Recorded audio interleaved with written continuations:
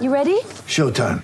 On May 3rd, summer starts with The Fall Guy. Let's do it later. Let's drink a spicy margarita. Make some bad decisions. Yes! Audiences are falling in love with the most entertaining film of the year. Fall Guy. Fall Guy? Fall guy. That's what the poster said. See Ryan Gosling and Emily Blunt in the movie critics say exists to make you happy. Trying to make it out? Nope. Because I don't either. It's not what I'm into right now. What are you into? Talking. Yeah. The Fall Guy. Only in theaters May 3rd. Rated PG-13. Get ready for the greatest roast of all time, the Roast of Tom Brady, a Netflix live event happening May 5th. Hosted by Kevin Hart, the 7-time world champion gets his cleats held to the fire by famous friends and frenemies on an unforgettable night where everything is fair game. Tune in on May 5th at 5 p.m. Pacific time for the Roast of Tom Brady, live only on Netflix. Hello, friends. Welcome to this tradition unlike any.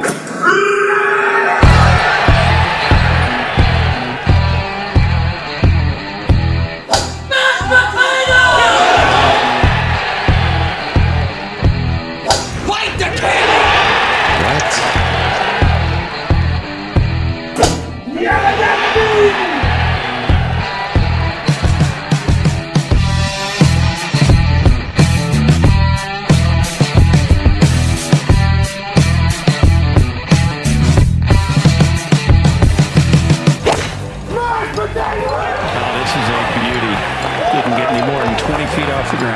What was that, Chair? Did somebody scream mashed potatoes? That was mashed.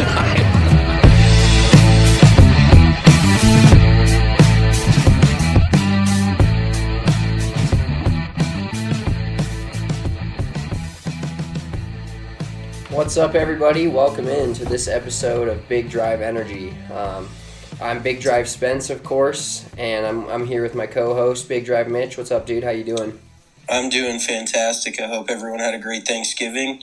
A little week off on the PGA Tour, and we're ready to get back into the swing of things here. Absolutely, and I know you can get back into the swing of things for sure if you play a little WGT Golf. So WGT Golf, if you guys haven't heard of it, I don't know what you're doing at this point if you're a DNVR subscriber and haven't heard of it, but WGT Golf is not only the most popular golf game in the world, but it's also the official gaming partner of DNVR. We've gotten so popular with WGT and had so many DNVR members join that we now have a DNVR 4 country club. Each country club holds up to 250 people, so we're already over 750 people. Download WGT, join DNVR 4 country club. All you have to do is go to dnvrgolf.com. That's kind of our site. We host weekly tournaments, and this week we will be doing another tournament. The tournament is called the Elf on the Shelf Classic? Shootout, Elf on the Shelf Shootout.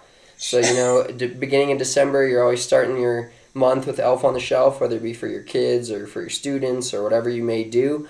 So Elf on the Shelf Shootout will start this weekend. All you have to do is go in there and play. It's going to be a close to the pin like usual. It's super quick to play. And then all you got to do is submit a picture to our pinned Twitter with your score showing us that you played, and you have a chance to win some awesome DNVR merch. And you can add to your collection, hopefully, after you bought some this past weekend with the disgusting sale that we had. We had one of our best sales days ever at DNVR, so thank you all for doing that and helping us out, especially during this time with the bar being closed. Another quarantine seemingly right around the corner, so we really appreciate all the support. The amount of fans and the amount of new members we had is unbelievable. So thank you guys all for the support. Remember, you can always become a DNVR Golf member on top of your regular membership. And there's going to be so much stuff for you guys. Starting early spring, we're going to get into the swing of things with more lessons and clinics and top golf events. Hopefully, if we get some clearance from the government of Colorado and whatnot. But top golf events and events out on the course. We're going to be doing some more Big Drive Lives. We'll have some special guests for you guys. So a lot more content coming up. Of course, right now it's a little bit of a slow season in golf, especially in this state. But that's kind of what we're going to talk about today is when there's no golf going on. I know I just got home from Top Golf, and that place is a blast. We're WGT and Top Golf are kind of partners together. They're basically the same thing, essentially. So always go hit up Top Golf. It's a great time because if you're kind of that person that likes to go in and practice, but doesn't also like to take it very serious and go to like family sports or just a driving range. And heck, who knows what driving ranges are open right now with the snow and the snow that's forecasted for this week. But you can always go to Topgolf, get a few drinks, down a few beers like I did, play some games. They got the Angry Bird game. They got a bunch of different games. Played St. Andrews today. Not very well, but played it. Hey, Spence, real quick, for anybody who hasn't been lately with COVID going on, tell them about like what they're doing restrictionally to keep everyone safe and still be able to participate. Yeah, so you can go to Topgolf. You can get up to 6 people in a bay still. You're supposed to be in the same household. I don't know how they're policing that, and it doesn't really seem like they are. So obviously be safe, wear your mask, social distance, do all that kind of stuff that you would do normally. But if you've been around people that you've already been around in your work life or whatever, you can go to Topgolf, 6 people per bay. They sanitize all the equipment, all the chairs, everything, and then you can basically, since it's outside. After every round, correct? Like when the bay turns over to another group of people, they sanitize everything. Oh yeah, they sanitized both the bays next to us today as we were playing. So it's a clean, safe environment. It's outside, and it's still a chance to get your golf fix for those of you that are out there. I know, Mitchell and I are the same way. We have the itch constantly to go hit balls or practice and play. There's a ton of fun games. You can work on your wedges. You can play the Angry Birds game, work on flighting shots, whole bunch of different things. So check out Topgolf and don't lose that swing over this winter time where we have to basically can't play as much golf as we'd like to. So yeah, golf is not like riding a bike. If you don't use it, you will lose it. Exactly. It's very easy to. You think you got something dialed in towards the end of the season. You take a couple months off. You come back, and it feels like you're starting golf all over again. So exactly. So even just hitting balls once a week, once every couple of weeks, can make such a huge difference. And we try to pound that into our high school golf kids' heads too, because they play other sports and everything, and golf is it's paramount that you practice at least once or twice a week. If you're really trying to retain the improvements you've made this last season and maybe even get a leg up on next season, then it's huge. So yeah, you don't want to start next season behind the 8 ball and try to get your game back. You want to keep it, even if it's a 50%, 60% level. Not playing and not hitting a ton of balls is not going to keep you at 100% level, but doing things like Topgolf or swinging in your basement, doing different things like that can keep you at a somewhat competent level going into next year, and then you don't lose a ton when you start the season. So before we get in this podcast... Oh, wow. Okay. Sorry. That is annoying. Stop. Okay. That is called a home phone. I don't think anyone else in the world has one of those. Other than yes, I apologize. Oh, my goodness. Turn it off. Okay. Okay, we're good. All right, we apologize for that. Apologize to everybody. Minimal delay. So before we get into this podcast today and we're going to talk about the match 3 between Phil Mickelson, Charles Barkley, Peyton Manning, and Steph Curry. We're also going to give you guys our picks for the Mayakoba Classic this week. As Mitchell mentioned earlier, the PGA Tour is back. They took a little week off for Thanksgiving, and now they're back in Cancun, I believe, or Riviera Maya or whatever, down in Mexico, playing the Mayakoba Classic. So we'll give you our picks for that, but just want to say real quick, if you guys, all of you guys are probably Denver Broncos fans or pretty close to it, and if you didn't see over the weekend, just go over to my Twitter, @BigDriveSpence, check the pinned tweets.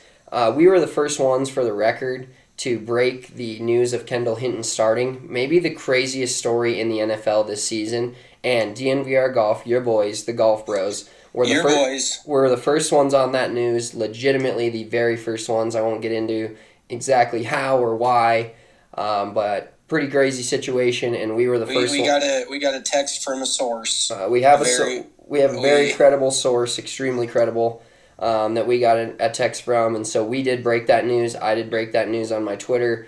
There was some speculation that the John Elway's mouthpiece, Denver's mouthpiece, Mike Kliss, speculated that could be Kendall Hinton. I think he had some info as well. But I was on the other end of that phone call that Elway made, let's just say that, and I had the scoop. So just so you know, follow us for golf stuff, follow us for funny videos. We can be funny sometimes, but you can also follow us for breaking Denver sports news. So and all of our useless opinions on Broncos, Nuggets, Avs, Rockies. Exactly. So follow us up @BigDriveSpence, @BigDriveMitch, and @DNVR_golf. So we usually keep our golf account to golf, but then our personal accounts are all sports. So personal accounts are just off the rails depending upon how much we've drank that day. Exactly. Really. It's all fair game. And we are going to be doing some giveaways coming up this Christmas.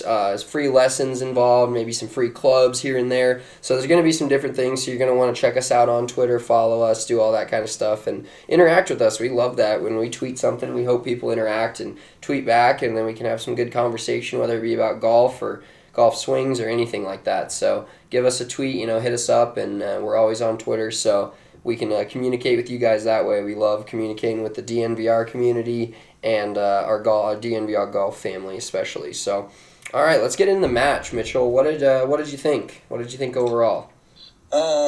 Big takeaways were that course. So that course, I've never played there, but when I was down in Arizona, I played a course that literally butts up next to it, like all the time.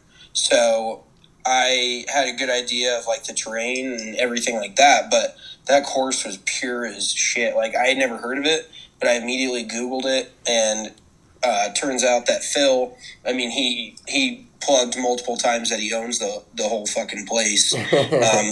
He got a few owners bounces during that. Yeah, it takes a member bounce to a new level when you own the place.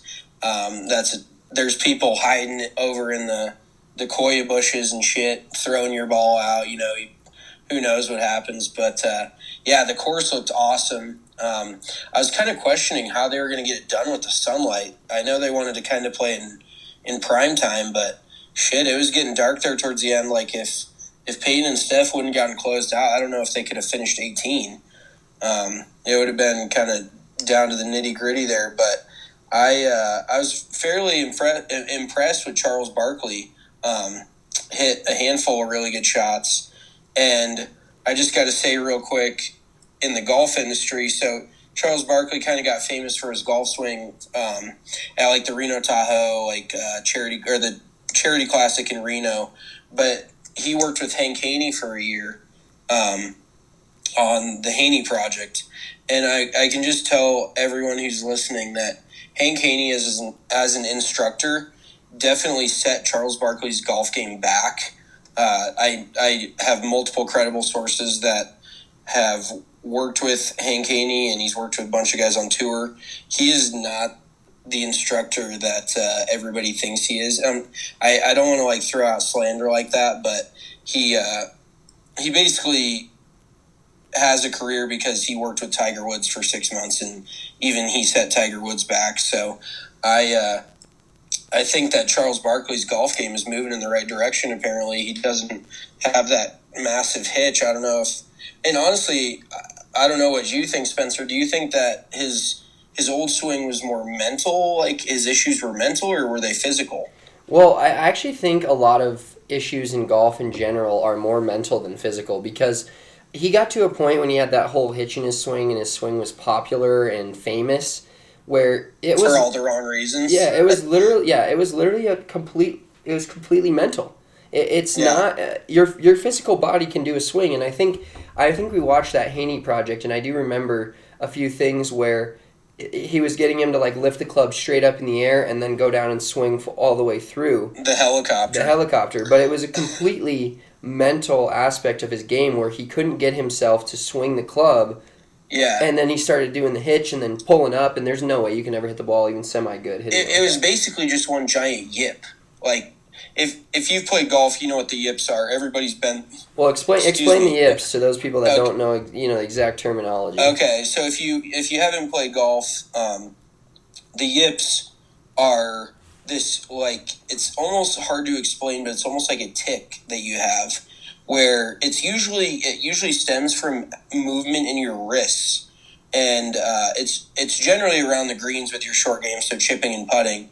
But so many people go through bouts with it where, and it really is mental, where you're so afraid to hit the shot or to follow through or even go from the top and come down on the ball that you hesitate, and it's very evident. Like, it looks like a tick.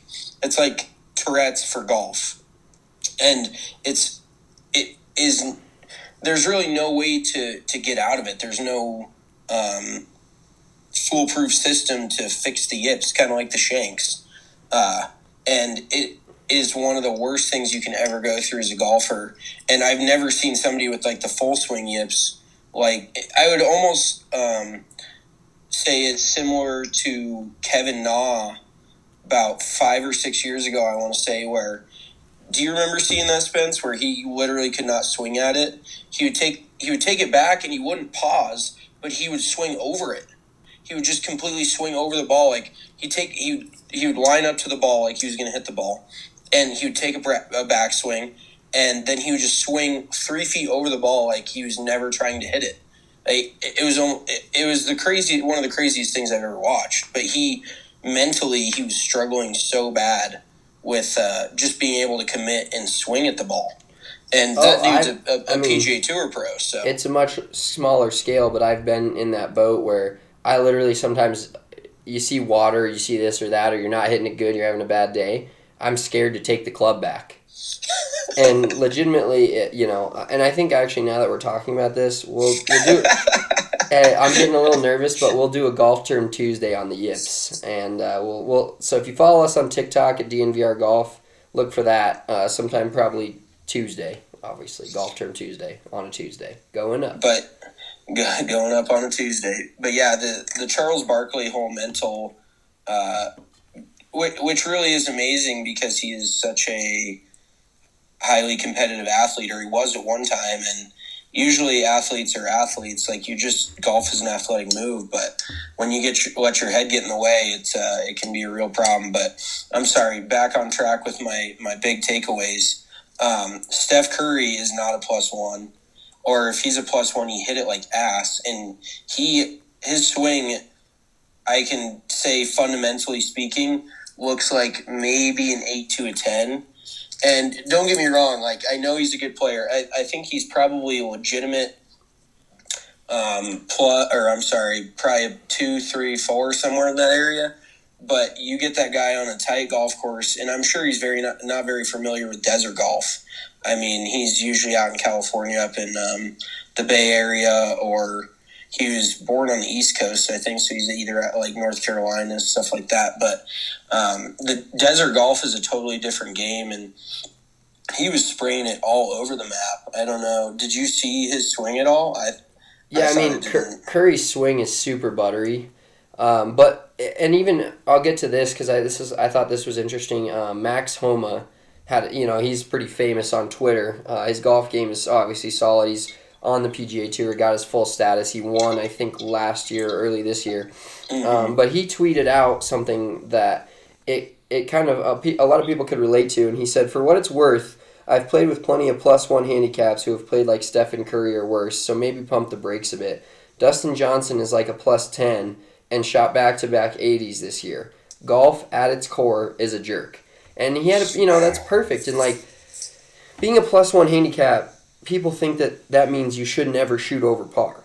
And that's just not how golf goes. You go to Top Golf sometimes, or you go out on the golf course and you shoot your lowest round ever.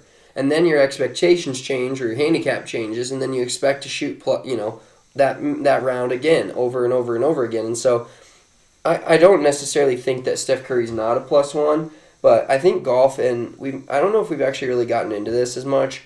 Every sport has pressure, right? So one of the things I relate golf to or pressure to in sports the most is if you watch an NBA player shoot around before a game, because we go to every Nuggets game we can, pretty much every home game, right?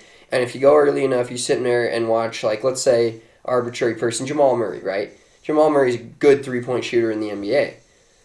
He makes like 8 or 9 out of 10. He doesn't miss in warm-ups, Any NBA player, you watch them all warm up and shoot around, they don't miss. You get into a game. Dwight Howard shooting free throws makes like 10 out of 10. Exactly. And so pressure changes things. But I honestly think, and we've had this podcast topic before, how hard golf is, and whether it's the hardest sport in the world or to play or not is, not a debate we'll have on this podcast. But I honestly think when it goes from just playing casually to playing serious, golf may be up there in the top 3. I'd like to say number 1, but I haven't played a ton of other sports, archery or things like that you've got to be so pinpoint perfect.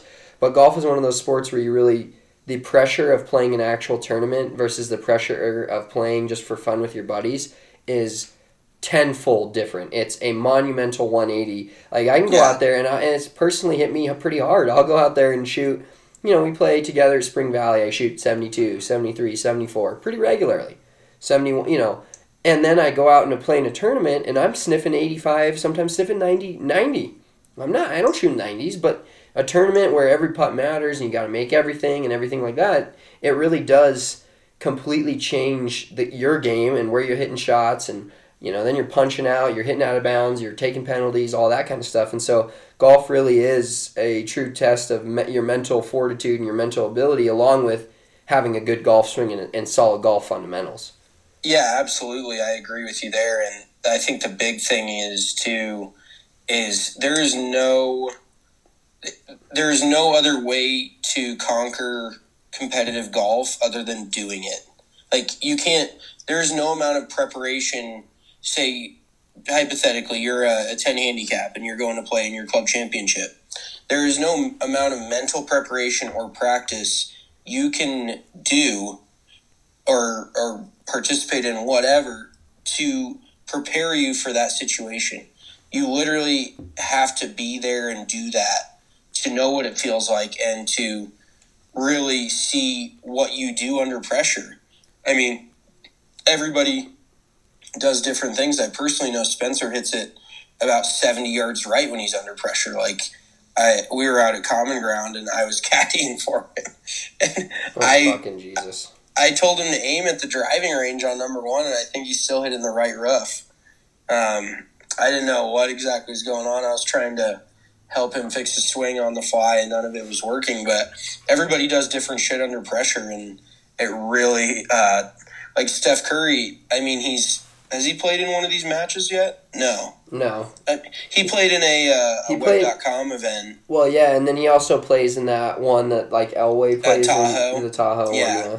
But that, I wouldn't say there's that much pressure there because it's kind of a jerk around tournament. That's being like your best player at your home course at like a fun scramble or something, like, you know what I mean? Like, everybody knows you're good or one of the best, but there's really no pressure. You're not playing with a tour player like Phil Mickelson or whatever. But there really is no other way to experience tournament golf and learn from it other than playing it. So I think Steph Curry, his swing, I can also say, I won't get into too many technicalities, but his club face is fairly open and he does have a fairly weak grip, and he doesn't have a lot of flexion in his lead wrist. That might sound like alien to some people, but when he gets under pressure, he will definitely have a tendency to slice it or maybe pull it. So he probably has some fundamentals he needs to work on. But overall, I mean, he's damn good. To come out and say you're a +1 is kind of a bad look when you come out and play like shit. And it was kind of the perfect thing. Like, Peyton Manning says he's an 8, and he's like a 4. You know what I mean? He was playing better than Steph was. And Peyton Manning probably sandbags a little bit. And that can come from playing harder courses, or who knows how many scores Peyton posts versus Steph. But, when you look at Peyton's game and Steph's game, they're relatively close, and they're 9 strokes apart in the handicap scale, and that's kind of where people get pissed off about handicaps. But you'd rather play against somebody who's a Steph Curry than somebody who's a Peyton Manning. Exactly. We've played against plenty of Peyton Mannings in our day. They're like, oh yeah, I'm an 8. And so we go play a quick 9 holes, and I give them 4 shots or 5 shots, whatever, on 9. And even that's a stretch. But they shoot even par. I'm like, you want me to shoot 5 under to push? It's bullshit. You know what I mean? And that's where guys like Peyton are smart. It really is smart if you game the system like that. But it's always a bad look when you go out there, a guy like Steph. We've all played with that guy that they're like, oh my God, I never do this. I am not this bad. They shoot like 52 on the front 9. They're like, I haven't shot above 90 all year. They're like panicking. I'm like, dude, it's okay if you're not that good. Just tell me you're not that good. You don't even need to tell me. Just, yeah. You know what I mean? Don't just puff yourself up before the round and then you can't make a par to save your life. That's when you can call somebody's bullshit out on the golf course, which is kind of fun. Oh yeah, absolutely. Well, let's get into some of the best, because I actually think the match was. So we'll talk about two things about the match quick.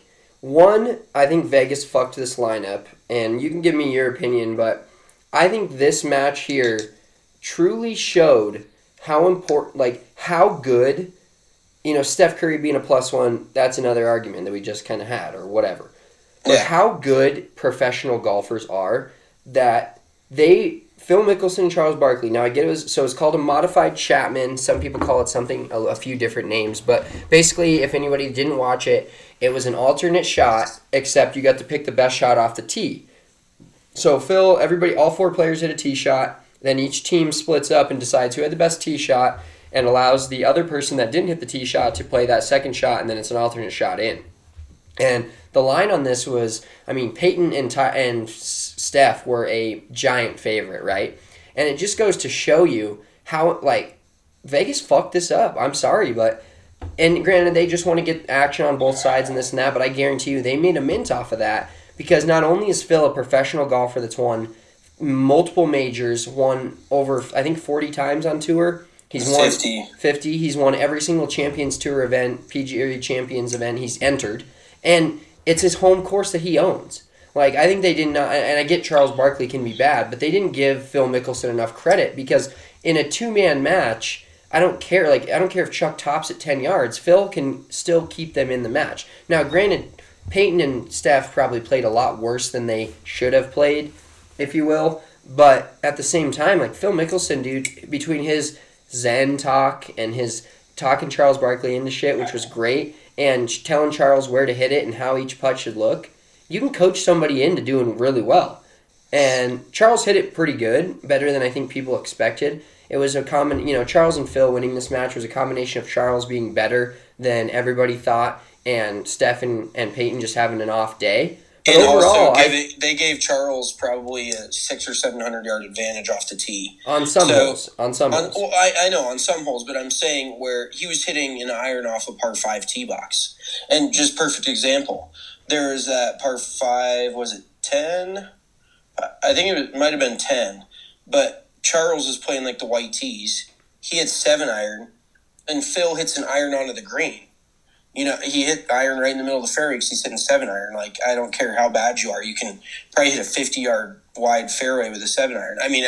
Don't get me wrong. I've missed fairways with an iron before.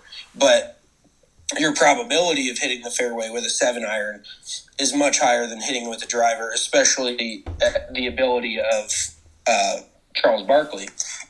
So, yeah, and I don't even know. Bless you. Sorry, bless you. Thank you. Shut up. Anywho, I don't think that Vegas knew that this was a modified Chapman. In my opinion, I don't. They had to have known, bro. Dude, okay, but how can you mess that lineup that bad when both of them are hitting tee shots and you're picking the better tee shot? And I know the other player has to hit the second shot, but there's so many ways to work around that, where the better player, you can take 2 pretty good players, perfect example, and you can take one really good player and one fairly bad player, mediocre, whatever you want to call him. And the really good player, if he plays well enough, will come out on top. And Charles, I would say, probably had 5 or 6 really big shots, but other than that, it was mostly just Phil. And like you said, he was willing him. I was getting so annoyed with all of Phil's audio during the round. I was like, dude, shut the fuck up. One of my favorite lines was, Zen is not for everybody, but it's for us. When Phil told Charles that, I was about dying. And I think another thing we can take away from this match, and that every golfer in the world out there can take away from this match, is if you're not as, like we talked about Charles playing the up tees, play the up tees. You don't need to go back to the backs to have fun, and golf is way more fun when you're good at it. And if you're hitting fairways and hitting greens and making pars or whatever you're doing, it's a lot more fun from the up tees. So don't be a hero, as we like to say sometimes. Play to the tees, play to the tees that you should play at, and rock from there. it's not a masculinity thing. There's girls that whoop my ass playing the same tees as me. If I play, it's just a matter of playing to your ability. Golf is hard. It's not easy. We have guys out of Spring Valley who are in their late 70s, early 80s, and they play the red tees. Yeah, it's fun. They're just tee boxes. It doesn't mean you're this or that. I mean, they were good players in their day, but if you can't make it to the fairway from the white tees consistently, or the blue tees or the black tees, then you shouldn't be playing there. But that's a whole topic for another day. Other than that, I still am very impressed by Peyton Manning's game. For the kind of player he is, he does kind of have a homemade draw swing where he's probably got a super strong grip and he kind of flings it over his left shoulder like he's holding on to it a little bit. Because if he swung, if the club exited hard up into the left of his left shoulder, which is also something people might not understand, but if the club was swinging hard around his left shoulder, he'd be hitting snap hooks all day. But he basically forces his path inside out in order to hit this baby draw, and he kind of holds it off at the end. But he hit a shitload of fairways, so I can't knock him. I felt like every time I turned around, Peyton was hitting this 5-yard draw right in the middle of the fairway, and he kind of kept the match alive a little bit. And Steph wasn't overly impressed, but I know he's got game. But just overall, such a cool thing for the general public to be able to see. It's very relatable in a lot of ways, but it also kind of gives you a taste of both. Oh yeah, it was a perfect eating Thanksgiving leftovers, sitting on your couch Friday, watching golf of a guy that's maybe worse than you, or had one of the worst golf swings in the history of the world, and a professional, and then two iconic superstars in their own right in sports, and Steph Curry and Peyton Manning. Golf, this is what golf we grew. Need so much more of that. Yeah, golf grew a ton, I can guarantee you, during the first match, because first of all, it was the only live sporting event people had seen. It was the most watched sporting event in the history of the world, for the record. The most viewers. Which match? The first one of Tiger and Phil and Brady and Manning. Oh, yes. The most watched sporting event in the history of the world. Most watched. And golf needs more of that because, first of all sports would be better mic'd up. I don't think that's an argument that anybody would disagree with. And when you can hear what they're saying, you can hear what they're thinking, you can hear the trash talk. You got Kenny and Shaq. Shaq's one of my favorite lines from the match was Shaq he talked to Charles and he was like, "Charles, how can you read a green when you can't read words?" And I literally thought that was probably one of the funniest things I'd ever heard. But golf can grow so much from this because Charles plays a shitload of golf, probably as much as anybody, other than Phil out there, and he's terrible. And so you can play a ton of golf and still enjoy it and be terrible, but things like that, and I hope they keep having them. A real winner of that match was charity, all the charities and all the money that got donated. I know Russell Wilson came on there and did his thing and donated another 200,000 meals. Yeah, don't it hate also on makes him. you I can sick when you see these celebrities hop on and they're like $500,000 like it's nothing. They just throw around hundreds of thousands of dollars, and it all is where it goes to charity. So it's awesome, but you're like, holy shit, these guys have an absolute assload of money. One quick big brain idea that I think would work on a large scale for just about everything is you make a pay-per-view channel and you can buy certain players mic'd up. I think that would be one of the most electric, and then you could pay royalties to the players who people pay to be mic'd up, and it's like no sensory, no nothing. You get to hear every single word they say. I would be broke if I could just buy a pay-per-view channel where I could get every player I wanted mic'd up. I think that would be the coolest shit ever. Oh, I'd pay millions, not millions. I don't have millions, but I'd pay a lot of money to see any sport with a constant mic on a dude. Pay-per-view, so you can hear it and exactly. You're like, who do you want to hear mic'd up today? And you go and you pay $5 a player or whatever, and It's like an OnlyFans, but for football or for golf. It's like you got to pay your way, man. I didn't think we'd be getting on an OnlyFans topic during this. But everyone's trying to earn a living. That's all I'm saying. But here we are. I think that the mic'd up thing makes it huge. Also, I'm sure everyone else noticed, but Charles doesn't even know how to properly wear an AirPod. He had it sticking out like of the side of his ear. I'm like, my God, dude, I understand he's not in our generation, but bro, how that can't even be comfortable.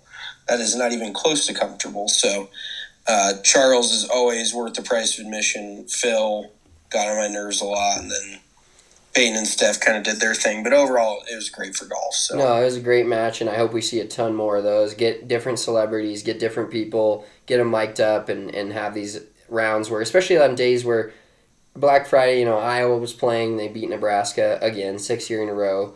But, not a lot of people are there's not a lot of sports to watch, and get those days where people can, watch something where it's live, and we tweeted out who's watching the match and got a lot of response from that. A lot of people decided to watch it because it's fun to see different athletes playing golf that aren't actually pros. You know what I mean? Like one of them was a pro, but the other 4 are just out there playing, and they kind of got brought back down to life. Seeing a guy that's great, as good as Steph, quote unquote, at golf and played in tournaments that he's not always great either. And so, like you said, great for golf, great for the game, to grow the game, and really helps the game of golf grow in a matter of viewership, because I know a lot of people too that love the game of golf playing it but don't watch a single tournament and can't because it's so boring, and I don't necessarily blame them, but starting to move the needle to more mic'd up, more shit talking, guys that aren't as good. You don't see every putt go in. You don't see every shot be perfect.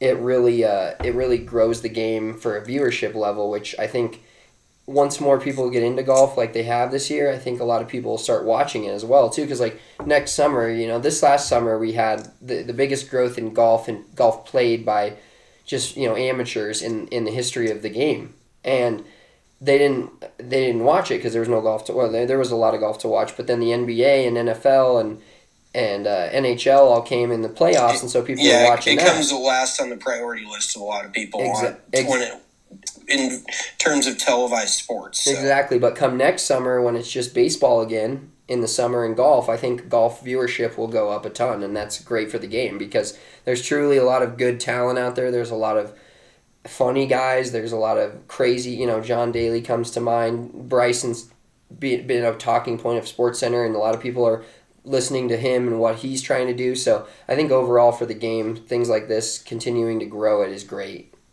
Well, and kind of to segue into another quick topic, but the European Tour did a really good job. Actually, they had multiple different players mic'd up all throughout their round when they did the restart after quarantine in this summer. And I don't know how many of you follow the European Tour, but their content on all social media platforms and even on TV is so good.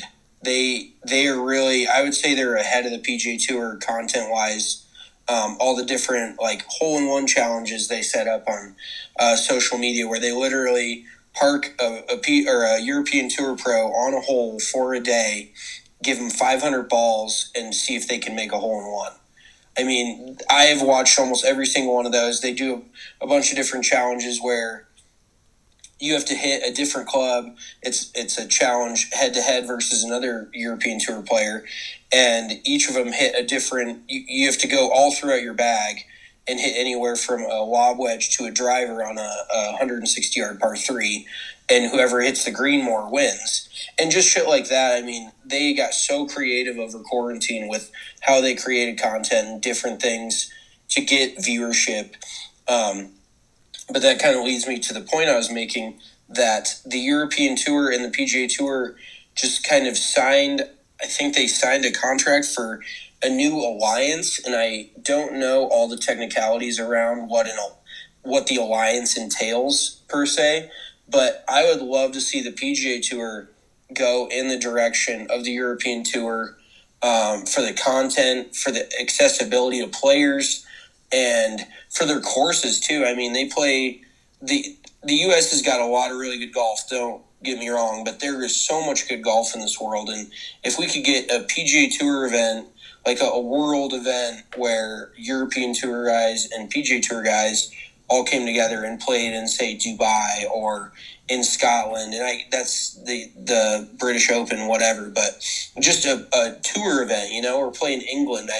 People don't know how many world-class tour quality golf courses there are around London or in France or Spain. I mean, the list goes on and on. And I think it's just a huge step in the right direction, because there's so many European Tour players that eventually, if you're good enough, it's almost a stepping stone to leave the European Tour and play on the PGA Tour full time, because the purses are a lot bigger.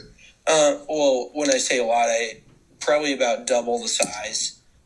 So significantly bigger. I mean, it's the difference between winning and making 600,000, 700,000 euros versus 1.8 million. So it's a sizable jump, but I think that it's a step in the right direction to bring golf to the whole entire world. And to have these PGA Tour players, I mean, Patrick Reed is super loved over on the European Tour, and he goes and plays in Asia and Dubai all the time in the winter. He actually almost won the European Tour race to Dubai, which is like their FedEx Cup. He almost won it a few years back. He played in probably a dozen European Tour events, and it would just be so awesome to see a lot of these European Tour events kind of like almost cross market each other and get some bigger purses over in Europe. So guys are encouraged to stay over there and then do some full field events with both European Tour and PGA Tour players. So I just think that was a really, really cool step in the direction of growing the game of golf on a global scale. Oh, absolutely. The PGA Tour and European Tour are, like, they kind of been separated for a long time, but like you said, European Tour is almost like a tour for guys to step into a stepping stone of the PGA Tour. Whereas if you create more of an alliance where it's cool to be good on both tours and not just cool to be good on the PGA Tour, I think you'll have a lot more players playing on the European Tour, guys like, and bigger fields, which make more exciting fields, which make that more watchable. Guys like Rory McIlroy and stuff are always playing on the European Tour as much as or more than the PGA Tour. Then those instantly become more marketable and more watchable.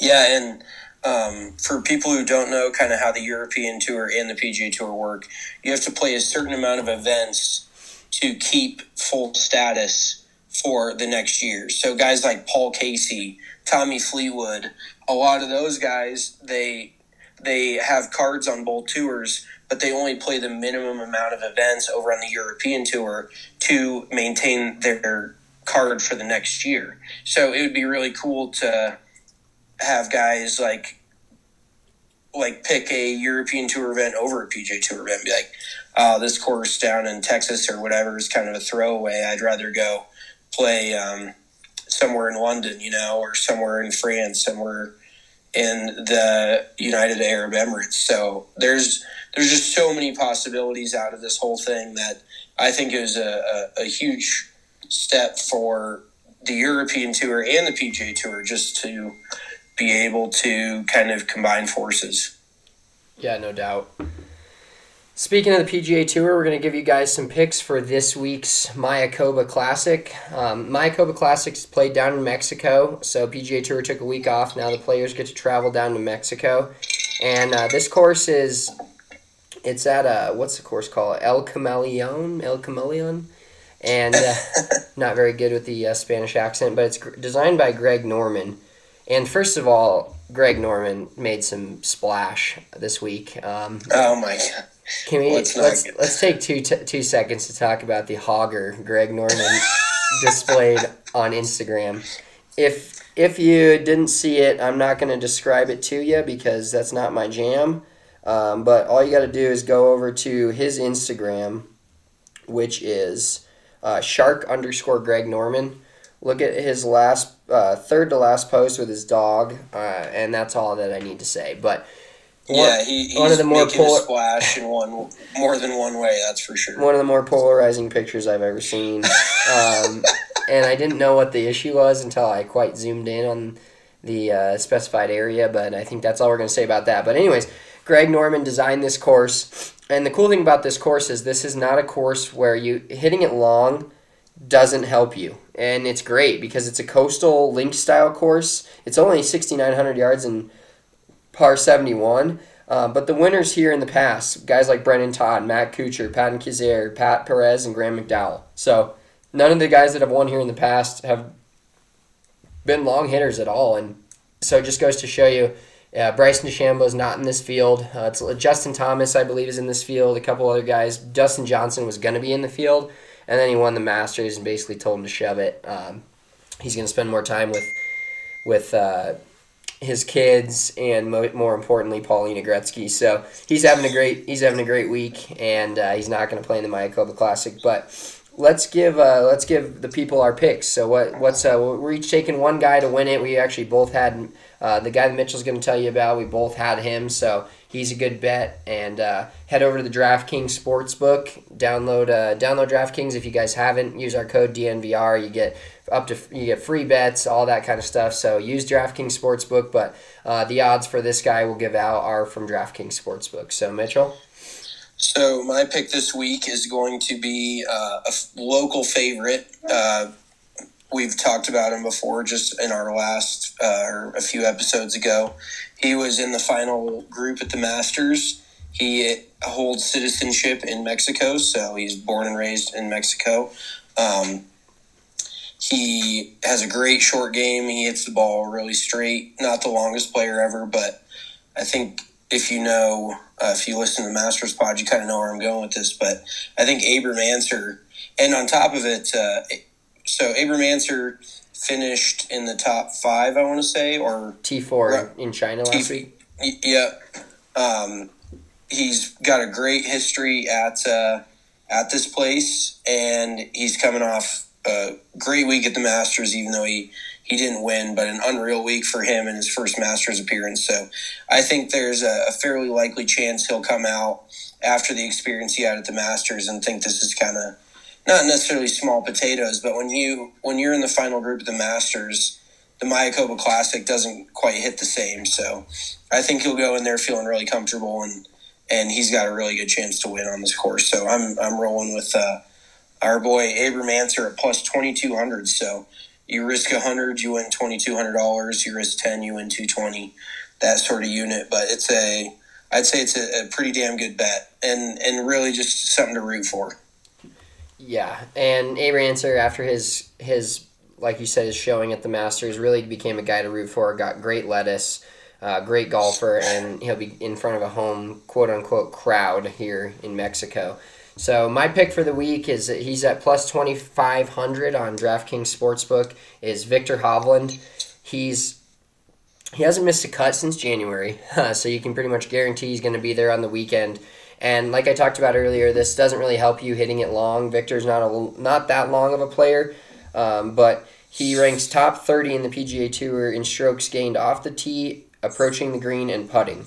So all necessary stats, especially for this week where hitting it long doesn't help you. So take Viktor Hovland, 10 to win $250, and you're going to be set up with a nice fat DraftKings bank account. So I like that pick too. He's been so good. It's unreal.